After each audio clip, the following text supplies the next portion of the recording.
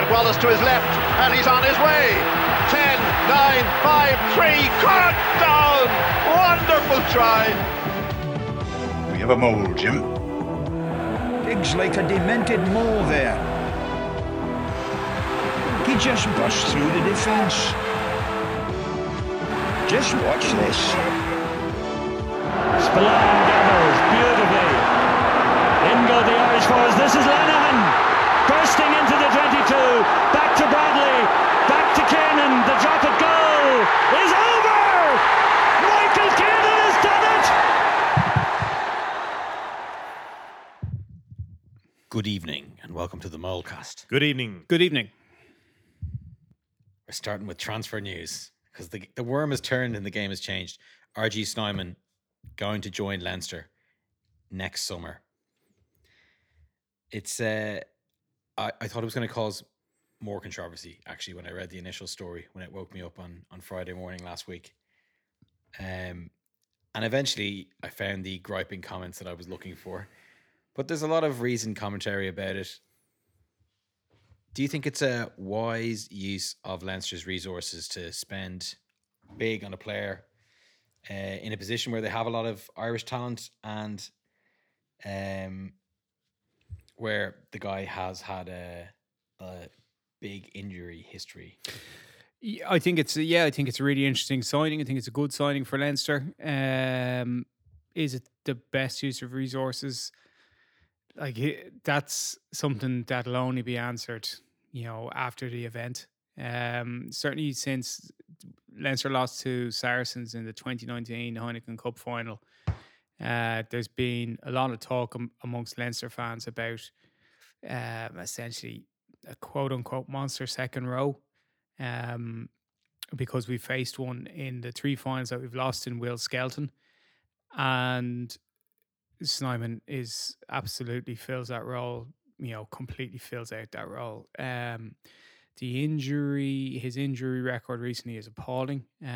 Munster got no value from him through no fault of their own.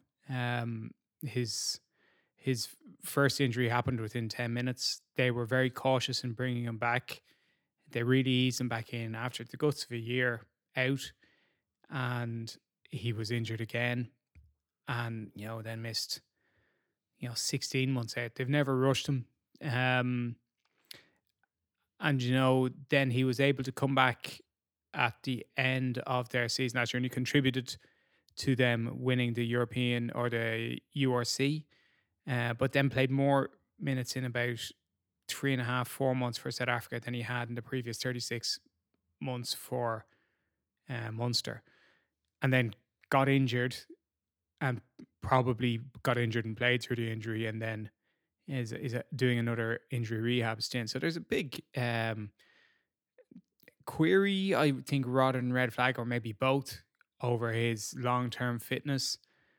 But in terms of if you were to write sort of a description of him, 6'9", 130 kilos, double World Cup winner, extraordinary athlete, it's exactly what Leinster have been looking for about 5 years.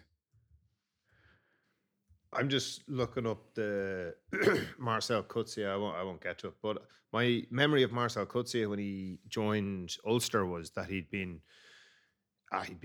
missed nearly 2 seasons from the previous 3 due to knee injuries. He had been a Springbok, but then he kind of, he hadn't been able to compete at that level, and he wasn't in the Springboks just because he's injured all the time. But he was brilliant for Ulster. I hope I'm remembering that correctly. That is my memory, was that didn't he get a knee injury in the first season he was at Ulster? Yeah. I think he played very sparingly, if at all, in his first 2 seasons with Ulster, but I don't remember entirely correctly. So in terms of how do you sell your scarce resources? When Leinster got beat in that final against La Rochelle, the most recent one, my immediate reaction was that they had to actually find a number of really top quality forwards to play, in particular, and second row specifically. So I think he's an absolute brilliant fit for Leinster. And I think you have to understand that you have to spend big money to get these guys. There isn't like a load of they're just you don't get that quality by signing a guy and he just comes right for you. I think you have to buy the quality. Snyman wanted to stay in Ireland. It was actually Sam Warburton sort of flagged it. I think the weekend before, maybe 2 weekends before. I think it was the weekend before Thornley broke the story that he thought Snyman would be a good fit for Leinster. And I went into the season wondering would Leinster sign Alan Wynne Jones because he went on a medical joker contract to Toulon, but it was only for 10 or 12 weeks. I sort of thought, particularly when I saw him on TV3, I thought, AWJ is he's getting used to Dublin. He's kind of he'll come right. Even for Leinster, you're sort of going, do you know something? You need a guy who's going to be really good for 3 or 4 weekends in a row. You don't need somebody who's going to be really good for the entire season. Like Leinster have enough players, are well coached enough to be able to navigate most of the season and get into the playoffs.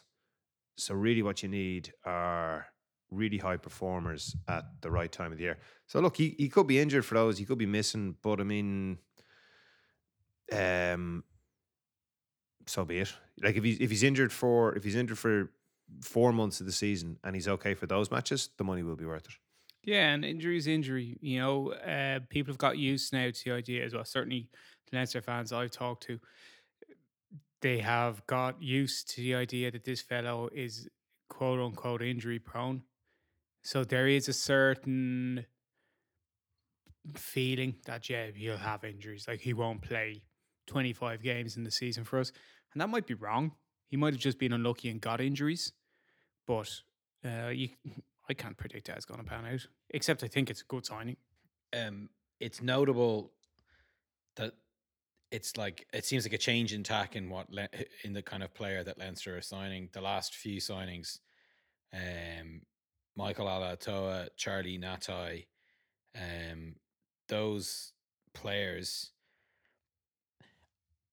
are a tier below in terms of their international pedigree, definitely, than a player like R.G. Snyman. And I think the other thing to take into account of that Leinster transfer policy is that the other ones who weren't, well, like kind of transfers, but there were project players, and now that's out the window. So do you think it's an overall like a reassessment of what you do with your transfers, or I is think it? I think it's a reassessment of what you're allowed to do. I always considered it that Nusafora had blocked them from signing anyone more expensive, like just on the basis that Leinster could afford somebody good. It's an attractive organisation to join, both from point of view of what Dublin's like as a city and how good the rugby team is. And yet, you know, since they signed Scott Fardy, who played in the World Cup final and like was extremely good for Leinster, they haven't signed anybody comparable. And you sort of go, like there must be demand to come there. So I thought that that was imposed on them. Maybe I'm wrong. Maybe that was the sort of player they were looking for. I think the other element to it, of course, is Nienaber. Like when if you compare Leinster's signing policy to Munster's signing policy with getting Dialende and R.G. Snyman, you go, Jesus, like why couldn't we have signed Dialende and R.G. Snyman? And then you go, well, it's because they had Johan van Graan. Like Van Graan knew them. He was able to make the phone call. He was able to make the personal invitation. And I think that was a significant difference. And I think Nienaber's a huge factor in Snyman. Now, I mean, Snyman was in Ireland already and wanted to stay in Ireland, and with Jean Klein being South African again, like he had to leave. So, you know, Leinster made sense for him. But like, I mean, geez, you could make the argument that Ulster would have made sense. Would have made sense as well. Ulster would have made sense as well. Like, so it's a great move for Leinster. And I guess like if you've lost these tournaments, like what, 2 in a row against Will Skelton in particular, that you look at it and you go, it's a very obvious hole. And this is the sort of the profile of the player you're looking to fill it. Do you have any comments about the change in policy or of the signings? No, I agree that I don't think if and this is not like some sort of thinly veiled dig at Lancaster. I just feel that if Lancaster was still coach, we probably wouldn't have been able to get. We probably wouldn't have. So Leinster probably wouldn't have been able to get Snyman. I think the fact that Nienaber has coached him, I think in every Springbok appearance he's made, there's a strong personal relationship there.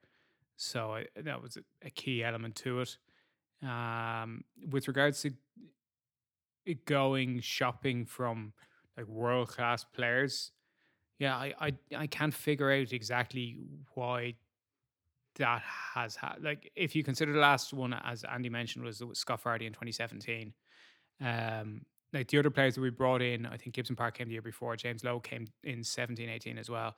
Like Gibson Park and James Lowe are the type of player that anybody could have got if they'd set their minds to it.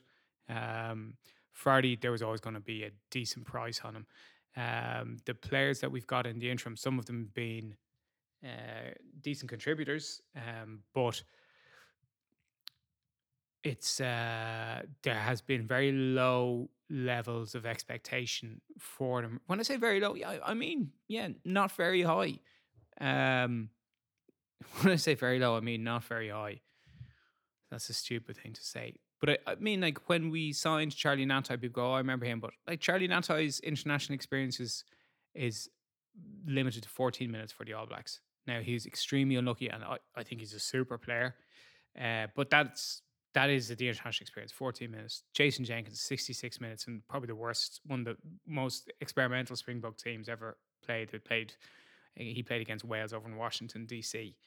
And then Michael Alatoa was sometimes in, sometimes out of a good Crusader side of tight head. But none of those guys are anything like the international pedigree or international accomplishments of RJ Snyman or Scott Fardy previous to that.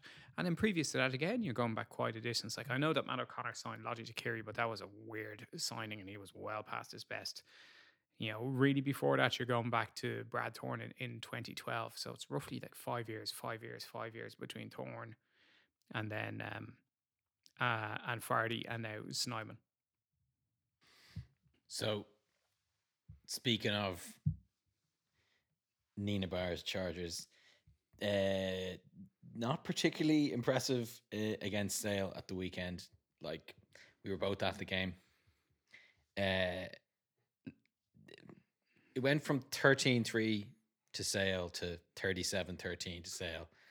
To Leinster. To Leinster, excuse me. And it was no surprise that Leinster were able to score enough tries to get a bonus point and run away with the game. But they managed to be quite unimpressive while making that big 34-point swing in a row. No, they did some things well there, but overall they look a lot less slick than under Stuart Lancaster. They don't organise as well off the ball. They don't run quite as good or as accurate lines, and their handling isn't as good. So there's as much grunt and effort as there ever was. When I say grunt and effort, there's as much activity, but they were much slicker under Stuart Lancaster. One of the reasons for that, I suppose, is this was their third game in 3 with a different out half. Secondly, they have a new coach, and there's always going to be his direction and how he sets up training, literally in terms of what they do or training, is clearly going to be different than the previous coach. Every coach is different from one another. So there's a period of which Leinster are in at the moment, seeing as Nienaber is really only here 3 weeks, that Leinster are learning again a new, essentially, I would say, way of playing. Yeah. Would you credit any sense of it to World Cup hangover at all? Or do you think that's a bit too, like... I think it's Lancaster's departure. Like, as well as Nienaber's been heralded, and as positive as the reaction is to him, I think there could be a tendency to throw out the Stewart baby with the Nienaber bathwater. That when I'm glad I got that somewhere accurately. That like when Lancaster announced his departure, it was there was kind of wailing and gnashing in teeth, and how are Leinster going to replace him, and just an acknowledgement that he'd done a great job at Leinster. And then when Ian Aber came in, South Africa won again. Particularly because Leinster had lost another final, and another semi-final. That you go, maybe that greater focus on defense or that mindset change, like that's kind of what they need, and arguably it is what they need. But like Lancaster was such a good coach that when he departs, that I think there's going to be an element of decline in some areas of the game. Do you want to talk about the double captain thing, and when they're eventually going to get rid of it? Yeah, well, I think eventually it'll be like next weekend. It makes a lot of sense to have two. It makes a lot of sense to have two club captains. It doesn't make any sense to have two captains on the pitch. You can't have two captains on the pitch. Second captains, whatever. Like, there should be one captain on the pitch. Pack leader and captain, or backs leader and captain. One of them should be captain. Both club captains, captain for the day as such and such. The only comparison I can think of from the top of my head is Liverpool appointing Houllier and Roy Evans together, and like that just never worked. And like there's no precedent for it working. It's only for precedent. It doesn't make sense. Like it's like you need the ship has two captains. Like you need an absolute sovereign. That's the way these things work. Like you know who the boss is. Like you know who to go to talk to. You know who's making the decision. Do you kick a goal? Do you go to the corner? You just like that. That's the nature of the role. You can't have two. It just confuses issues. Confuses the ref. Confuses the ref, and it undermines one of the captains. So at the moment, it's James Ryan, like who's just been undermined because the ref's just go, "I'm not talking to you." Yeah, like the previous one, it was that Matthew Cardy got irritated with James Ryan pretty much after about 10 or 12 minutes and said, "I'm only going to talk to Gary Williams." The one most recently, the ref, like James Ryan did nothing to the ref. The ref just bullied him. Said, "I'm not talking to you." I gave him the silent treatment. And the referees have to take that point of view, because if they entertained it for a minute, you'd have four captains the next week, all of them fucking badgering the refs from in different parts of the pitch. Like it's. I suppose James Ryan was a great underage captain and is a great guy to lead by example, but has quite a poor record as captain, and it doesn't seem to help either the team or him play. But yeah, you want him to get him to be captain. Gary Ringrose doesn't really have any track record as a captain that I'm aware of. But they sort of see like a leadership potential in him. And again, like to go back to Lancaster would have looked at that sort of color coding of personalities, which is a sort of a Jungian thing. And basically you break people down into four types of personality. And you can equate them to like classical, when I say classical, like I think Aristotelian norms, or stoic and extrovert. I can't remember what the four things are. And just said a lot of the Leinster guys are blue. A lot of them are like they're quiet, they're quite introverted. They like detail. They're very easy to coach because they'll do exactly what you tell them. But like none of them are Ellis Gench. None of them are Bongo Banambi. Like, you're not getting like just wild looking lads roaring out at the place. It just like Black Rock and Michaels don't produce that, and again, like that was just another one of the things that Lancaster was sort of attuned to that isn't in the building anymore. So, I think they've tried to work around it, but they just need to stick to one of them. Or alternate between them even. Or alternate them on a match day. But even, it's one, like, one or t'other. One or t'other. Okay. That's as much eventfulness as Leinster got. Much more eventful was the fantastic game at Sandy Park on Great Sunday. Game. Yeah. Like, I'll underline again, my dissatisfaction with this tournament is that Munster will almost certainly still get out of this group because 2/3 of the teams qualify, but they have jeopardized getting a favourable draw in the second round if and when they qualify. The most remarkable thing about it is how well they played for so much of the match, and yet how they managed, or Exeter managed to take the game away from them with just a really strong 15 minutes towards the end. Their last try in particular, I just thought was evidence of like so many things that wouldn't have happened under Van Kran. The style of Who's last try? Munster's last Yeah. try, sweeping up the field and eventually finishing in the corner after several phases. Yeah. And obviously they were able to identify and exploit weaknesses in what Exeter were doing. But just lovely, like, hands and quality of handling and continuity of play. I thought their first half was excellent, really excellent, and they took it into the second half. I felt that Crowley, Anton Frisch, Tom Ahern had excellent, and Nankivella, who I really like, did really, really strong performances. Crowley especially, I felt his 40 minutes was not quite flawless. You know, he threw an intercept, I believe, or threw an intercept on advantage, but he's really excellent. He played very bravely. He put in a lot of short cross kicks, where instead of your man out wide can be more or less level with you. He doesn't have to have any depth. You just kick it forward. And he kicked very acute angles. Really impressed by that, the bravery to go that, the passing and their intent to do as they were coached, which is to try and beat that Exeter rush defense by getting outside it, was really good. Where it went wrong, it started with the bounce of a ball. Nash, I felt, handled that poorly. It's an unlucky bounce. Jack Dunn did incredibly well, both to gather it, not to commit any penalty indiscretions. Certainly, he could be penalised for the score. And then Munster really lost their way. I think in the wider aspect, I think the tournament has started really, really well. Like, it's a shame not to have the return fixtures against teams you've played previously, but the first two rounds have been excellent. I agree that the entertainment value of the rugby has been brilliant. I think the commitment of the English teams, even with Sale's, rotation lineup, seems to be much higher. They all just seem to be maybe on a surer footing and feeling better about themselves after the World Cup. The French teams are really rich and powerful, makes for lots of good and interesting games. I still just think that the format is, I mean, the teams who are kind of the most obvious team who is not a good addition to this tournament is Connacht at the moment, who look like they're getting it flogged in most of their games.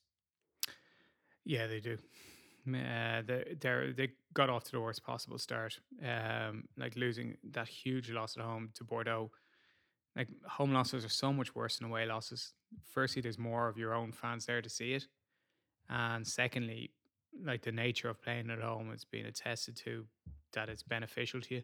So to get beaten out the gate, essentially, I would say it almost killed them in their first game. And then shipping a heavy loss to Saracens in a game where they didn't play particularly badly. Saracens can do that to you, and did it to them. So yeah, it looks like Connacht are done and dusted. It looked like they were done and dusted after one game. Munster. So I said to you prior to this conversation that I certainly expect. I think Frisch is the guy who really caught my eye in particular. I think he's a guy who's going to be pushing to start a game in the Six Nations. It might be Scotland or Italy at home, but he looks to have talent to play at a higher level, I think, and a skill set to play at a higher level, and the physique to play at a higher level than European club rugby. And the other one that you've repeatedly flagged, Tom Ahern, seeing him gallop up the wing from 50 yards out was a thing of beauty. It's a great sight. What did you think of Munster? Thought they played really well. Thought they made a few individual errors where they just like cheap turnovers. Thought Casey turned the ball over quite easily. Thought Murray turned the ball over quite easily. Nash let it bounce twice rather than just get on it once, and like extremely costly. So I thought in the balance of play throughout the match, particularly as they were playing away, they were better, and they just conceded, bad tries at a bad time. Like, I mean, Jack Dunn like the ball handling skills, Jack Dunn, to catch it on the run, the athleticism looked extremely impressive. I think Leinster be signing him to replace RG Snyman in a few years by the look of stuff. But then like he's subbing for Exeter, you know, like he's not nailed on starting. So if I was involved with Munster, like if I was the chief exec or the, you know, whatever, like a board member, I'd have absolutely no concerns about what Munster are doing. I think they probably got a few lucky bounces last year. They probably had a few unlucky bounces this year. But overall, like the ability to score 4 tries in Exeter when you're playing away, when you're missing a few frontliners, is very impressive. And, you know, it just sort of comes well for you. I guess, you know, their scrum isn't strong. And we talked about this last week with Irish teams. Like it's definitely an issue. I was talking about it after the match or after last week's podcast, and then I forgot about it. So I'll say it now while I remember. Like I would have is it Fineen is the second row? Oh, you said it last week. No, I think we Wycherley. stopped recording though. Yeah, So we stopped Josh is the front row. I'd have Fineen Wycherley playing front row from now on. Like looking at him, he's a super rugby player, absolutely class rugby player, and you just sort of wonder, like, Jesus, he's a guy who's able to play pro rugby. Now the only question is, like, is he able to play pro rugby in the front row? And like if he didn't do it for 3 years and then was able to do it at the end of 3 years, I think you'd have a good return on it. Like if you were to give him, like, he's so fit, and if he was good enough, you'd probably have another 3 or 4 seasons out of him, allowing for the fact it might take 3 years to get around there. But like at the same time, you look at Edward Ndogbo, you look at Tom Ahern, you go, that's what a professional second row looks like. Doesn't look like Finney Wycherley. He just won't be able to compete at that level, as good and all as a rugby player as he is. And it's, you know, like Billy Holland got so many caps for Munster and was so good throughout his career, but he just, like, you know, what he got? He got 1 cap against, was it America or Canada, where you go, like, that's it. There isn't the capacity to pick against Maro Itoje and even Etzebeth. It's just like it's not there, you know. So I think that's that. I thought that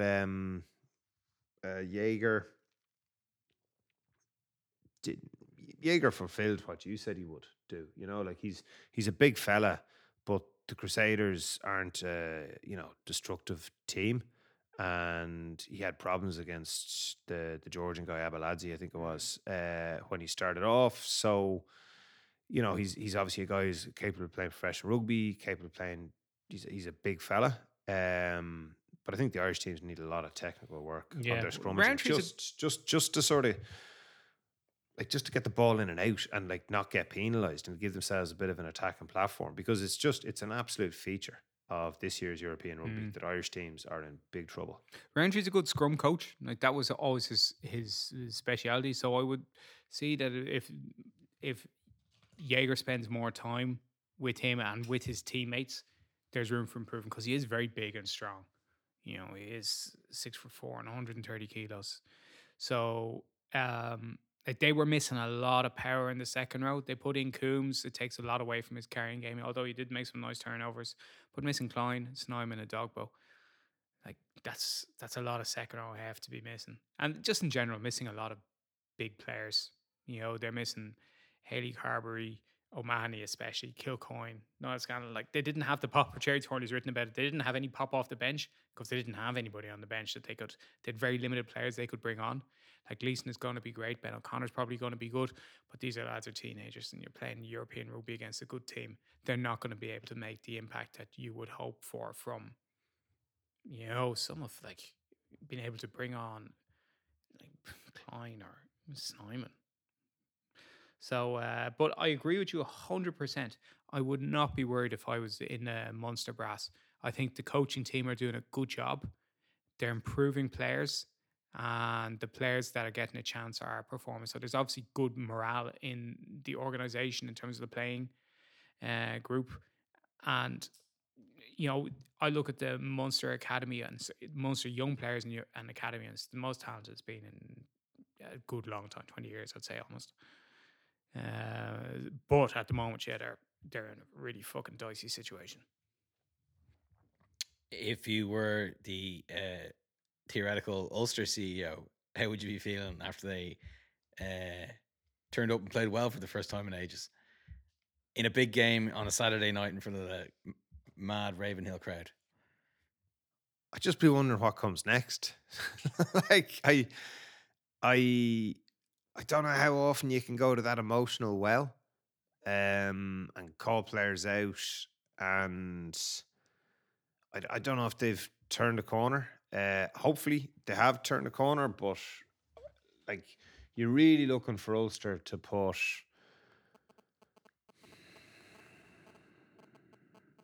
like 3 or 4 matches in a row where they win them, and they have like just a very consistent style of play, like just big performances where it's not all Stuart McCluskey. Like I still think there's too much reliance on McCluskey.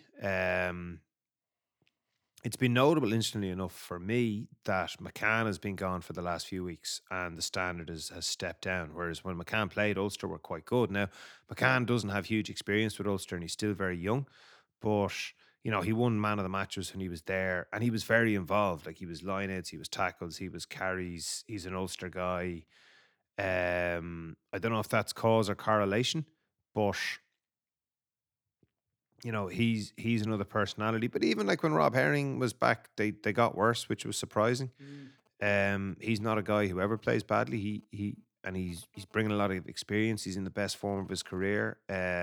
He's a club captain. So I don't know, to be honest. No. I think the same that I've thought for nearly the last year, that they need an additional voice in their coaching squad. I'm exactly the same as you. I don't know what Ulster team. I thought Ulster would lose, and I said, you know, they played their best game of the season. Played some really nice rugby, forwards and backs. They were abrasive. And you know, okay, well, and you know, the classic thing is they'll come into the changing room. They'll go, "That's the standard." They'll bang the edge of one hand down on the flat of the other and go, "That's the standard." And you know, next week it's fucking not going to be the standard. It won't be. Like I don't know what it is with Ulster. Like they're, I don't know what it is. I don't know if it's that there's cliques in the squad and that there's people who played for Ireland, people who haven't played for Ireland, The whole or backline's nearly played for Ireland. yeah, Not a regularly lot. though. Yeah. You know, I don't know what it is. Last week they had, last 2 weeks they had a lot of vocal going out into the media and berating themselves, or McFarlane berating them. We talked about this. I that was, you know, it seemed to do the job, but like, are they going to have to, you know, are they going to play badly next week and then fucking go out in the media and go, we have to do better than that again? Like, I don't know where this is going. I wouldn't be confident that they can.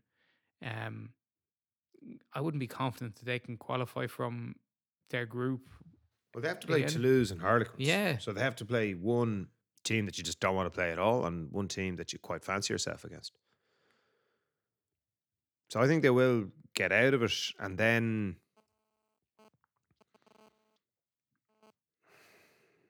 like it's kind of difficult to see Ulster going away from home 2 matches in a row in Europe and winning them. I think if they did, their season would be a success, and I think they get in a mad buzz of it. But I don't think they're going to get a home last 16 match. I think they will get a last 16 match, but then they're going to be playing away. It's hard to see them win that. If they did win that, it would be huge, but I think they'd have another away match, which you'd have to expect them to lose. And if they did win that, it would be absolutely massive. And something would have happened along the way to that semi-final. But I can't see it happen. I can't tell you what it's going to be. I don't see, like, at sort of the same time this season, I was gone. I can see Stirling's in Munster, even though it's going bad about them. Like, I can see an identity about the way that they're trying to play. I can see that it's so different from how they had been playing under Van Graan for so long that it sort of reminded me of Farrell's Island, where you go, and even before that, like about Pat Lamb's Connacht, where they're trying something different. And it's not that the different is good, it's that what preceded it wasn't particularly good. And they're going through that transition. Whereas I can't see that against I can't see that in Ulster. I can't see why a team with Kitsoff and Rob Herring and Marty Moore and Ian Henderson is getting absolutely beasted by Bath. And that's just one example, but there just seems to be too many gaps from where guys should be, are capable of playing it to what they're actually producing. And then you have really odd things. Like last year, Tom Stewart scored something like 16 tries. 15 of them from driving mauls. And in this game, like, I think they fucked up 5 lineouts between Herring and Stewart in the first, 22 minutes? Like, what's happened to your lineout? Like, you've got the same personnel, apart from this kid's so fucking everything up, the double World Cup winner.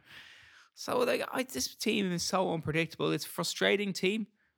They have enough talent that if they had like a, this is not, I don't want to shit on Dan McFarlane, but if they had a genius coach, like a catch lightning in a bottle like Pat Lam did in 2015-16 with Connacht, certainly, there's certainly enough talent there that they could win the league. Like if they all play, if Balakoom, Stuart Moore, Stockdale, Hume, I'm not just going to name all the backline, but if all those guys play their best rugby, like they're fucking extremely good. And then you've got enough good tight 5 forwards. Like their back row is improving. It's certainly McCann is their best back row player in quite a while. Certainly the best grown one. And Timothy played, French Timothy played really well, I felt, the last day.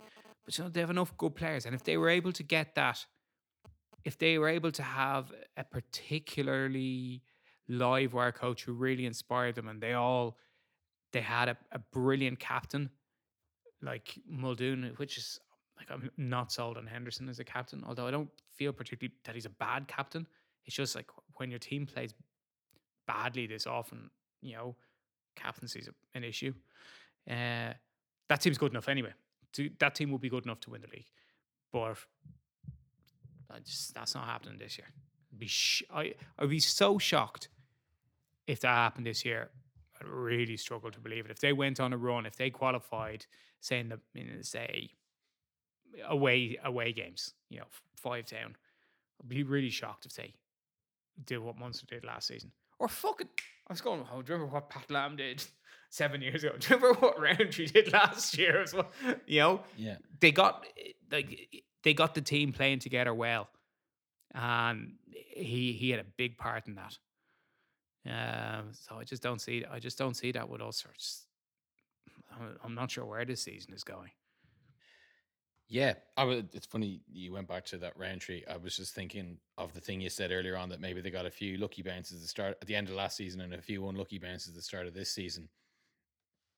Because I had in my head, I think I'd placed Munster's end of season last year as kind of the level they were at, and I think the start of the season has been like, they're not quite at that level, but they're still good. They're still like going in the right direction. Loads of talented players, bringing in more young talented players, and like they obviously feel good about themselves, if not their results. And they're gonna have to move on from Peter O'Mahony and Conor Murray soon enough. Like they haven't made a huge contribution yet this season, and they're both getting quite old. And like if they do continue playing, O'Mahony's going to continue playing for Ireland more than Munster, I'd say. With Ulster, yeah, you just don't know if they're, they seemed excited about themselves on Saturday night, but it's sort of when they have to play, someone less glamorous in a sort of shitter time slot. Are like they Edinburgh? Yeah, They lost at home to Edinburgh, which like, is just the clanger of results this season. They got a bonus point out of it, but It's at home though. like, I mean, they should be winning that by double figures in Ravenhill. But as you said, could you imagine them sort of tearing up the form book and winning 2 big away games in a row. And this season, you're gone. No, I can't. I don't see that. I don't foresee that happening. But the main thing they should be looking to do is just win all their home games. That's like be such. They have to win all their home games. 100%. They have to win all their home games. Like, this is all the stuff I'm saying is very outcome driven. But I've been watching Ulster play sort of. I wouldn't say similarly. Like, so some of the time they play variations of the same game all the way through. There's not much growth in players. Players go up and go down in the same sort of column. They either play better or they play worse. They don't seem to broaden or go up a level and go up and sidestep a level and go, now he's an international player. You know, they sort of play just the same. Like McCluskey was their best player before Dan McFarland arrived, their best back. Jacob was their best back, but McCluskey was incredibly productive for them, and he still is. So that's I wasn't frustrated. Like, I like Ulster. I was happy to see them win and play well, and I love their set pieces were their set piece try scoring moves were really good. Really enjoyed it. Cooney was great. Sorry, how didn't I not say this before now? Cooney was brilliant. But yeah, I find them a frustrating team. Yeah, the potential is there. I thought I was buoyed to see Robert Balakoon get his hands on the ball a lot more than I have seen of late in that game. Even if he didn't have a chance to do that, just blaze through or around someone or through a gap, but just enjoyable to see him get his hands on the ball. I think they play better with Cooney in the team, 100%. even though I think Doak is good, and I think, I could just be a fan of John Cooney, but I think the fact that he seems to really evidently play the game with a smile on his face, and he has this very open personality. I think James Hume has it as well. Like, the rest of them seem fucking worried all the time. Yeah, Nick Timoney has a frown almost all the time. Even when he gets man of the match, he looks really sort of critical and disappointed with his own performance. And you go back to all the blues and the personality. There's definitely the vibes aren't there in Ulster at the moment, and again, that's why I think you need a different coach. Just on the subject of Doak, this is the other thing that I thought about and talked about with you guys after after last weekend, after the podcast, and didn't say it, and I wrote it down. So this is what I wanted to say it this week, is that the French scrum halves, scrum half after scrum half in France, are just class. And it's you kind of look at the way that we in Ireland think about scrum half, and you just go we're doing it wrong. We just have our smallest guy nipping around the place on each team, and he's your scrum half, because this is what scrum halves look at. And if it was GA, you'd sort of go, well, that's understandable, but it's not GA. It's an international sport where you look at other players, the other teams, and you just go, but should we not do it better? And even in an Irish context, I know we're repeating ourselves, but we didn't record it.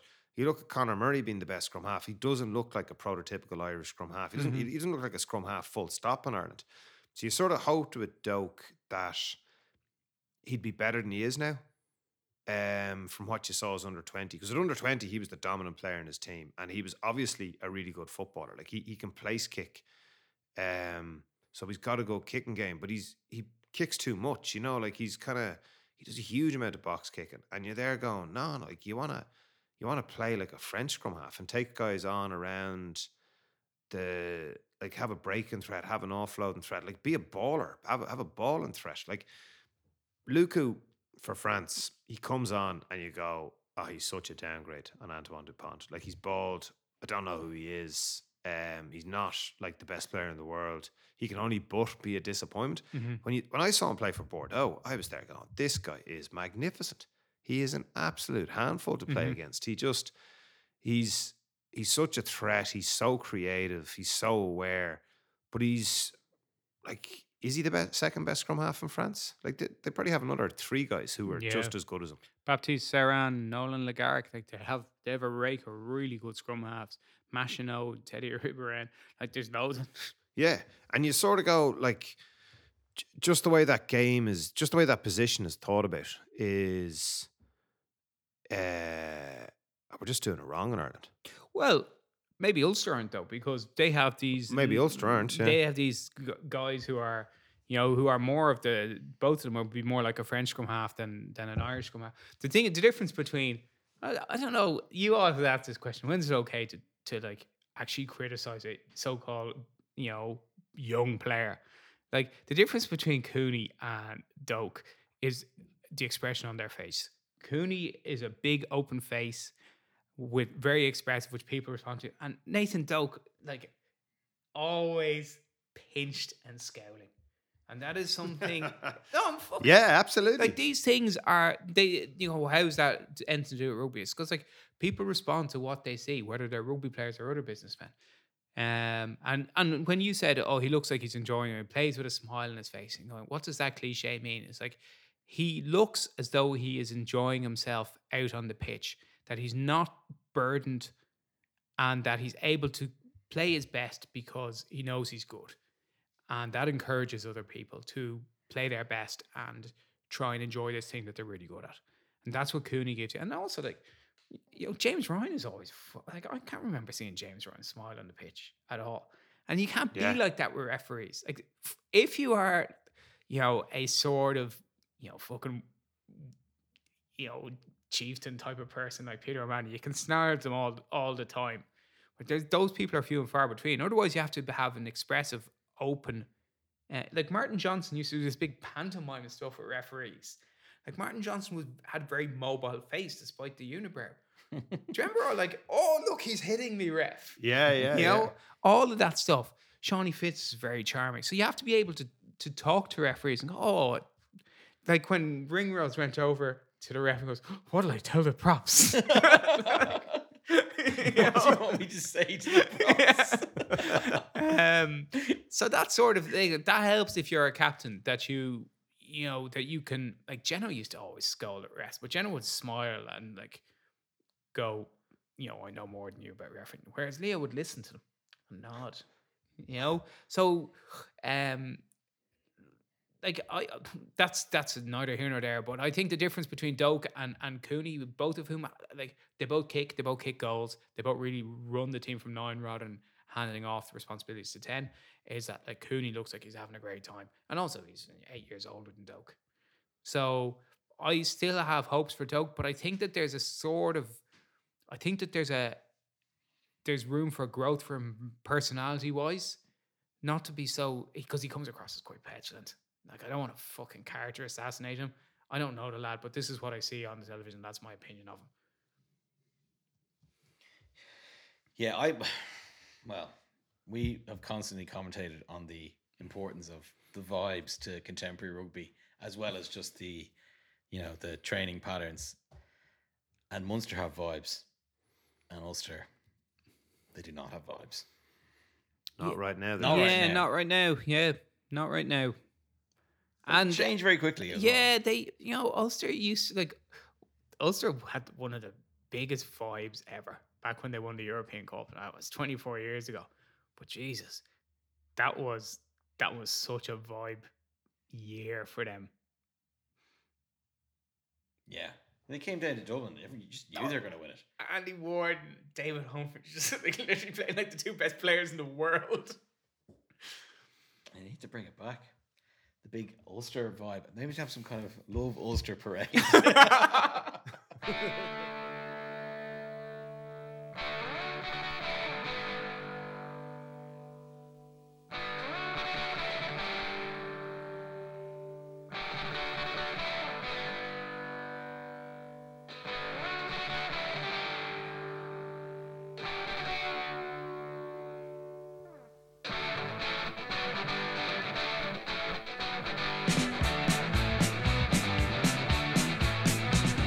Seven more